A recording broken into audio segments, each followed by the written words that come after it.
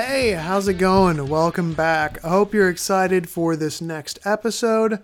Again, this is going to be the next part in our mini series of Should We Draft, where we discuss whether or not I think the 49ers should draft a specific position in this upcoming draft. So, I hope you enjoy. Catch you later. All right, welcome back. So, today on Should We Draft, we're going to do receivers. So should the 49ers draft a wide receiver?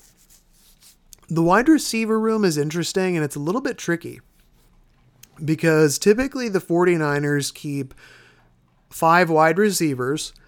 Sometimes they'll do 6, but they typically keep 5 or 6 wide receivers and then 3 or 4 tight ends.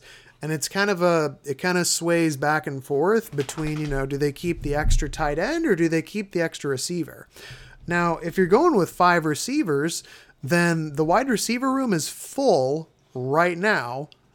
And now we have Deebo, Aiyuk, Jennings, Ray McLeod, and Danny Gray. All right. So wide receiver room is full. It's pretty much set. All right. Which means if we're going to add a receiver, it's got to be somebody who adds legitimate value and can make an impact. So this could be somebody who maybe does something on special teams, somebody who has like kick return value or punt return value. It's got to be somebody who brings some significant value.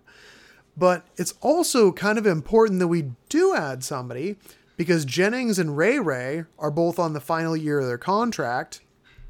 And so they're probably not going to be here next year. They're going to be somewhere else or getting paid or getting an extension, but they're going into a contract year.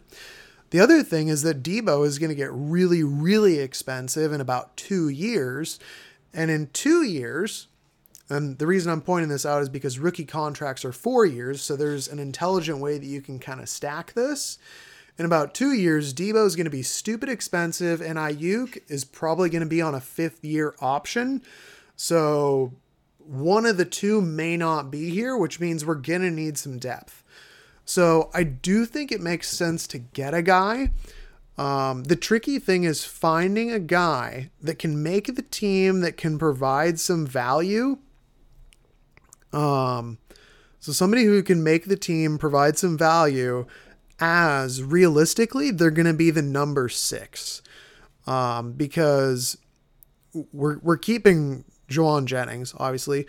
Ray, I could see as maybe being, a roster bubble guy. Except that I think contract wise, it makes more sense to keep him than to not. If I remember correctly, I think that, we're on the hook for like $2.5 or $3 million, like regardless. So it doesn't really make sense to get him unless there's somebody who's that much better. So who's a guy that I think is going to be a good fit and provide that? So I'm looking through a couple of the receivers just for names that stand out. So one of the names that people have brought up, and he did actually have a top 30 visit, is Jayden Reed. I do like Jayden Reed out of Michigan State. I really liked his yards after catch. He was a good route runner. He has some kick return value, good speed, just good enough speed. I think he ran like a mid 4.4. But yeah, somebody who's expected to be available, probably in the 3rd to 5th range. That's kind of my guess on where he's going to get picked up. Let's see here. Who else might be an option? Jonathan Mingo would be awesome, but he's been rising so highly. He might go as high as the 2nd or 3rd round. So he might not even be there at 99 when we pick. And, I'd prefer not to go, with a wide receiver with one of our top 3 picks, just because I think the line is so much more important. Maybe some later round guys, Dontavian Wicks, just kind of a big, a tall, kind of athletic, acrobatic catch guy with a bit of a mean streak on blocking. Ronnie Bell, he's been somebody people have brought up. the wide receiver out of Michigan, just kind of like a solid all-around doodle kind of guy. And there could potentially be some others, maybe like you want another big slot, like an Elijah Higgins, or maybe a Justin Shorter, kind of somebody who could fill the Juwan Jennings next year as being, that 6'3", 6'4", 220 to 230, just like big, powerful slot possession blocker kind of guy. So yeah, there's just a couple of guys that might be a good fit potentially for the Niners. Obviously, there's a whole lot of different receivers that are available. Those are just a few that came through off the top of my head. So again, should they draft a wide receiver? I think that they should target a guy who they legitimately think can make their roster, and they should add one. As far as when they get him, that's kind of up to the team.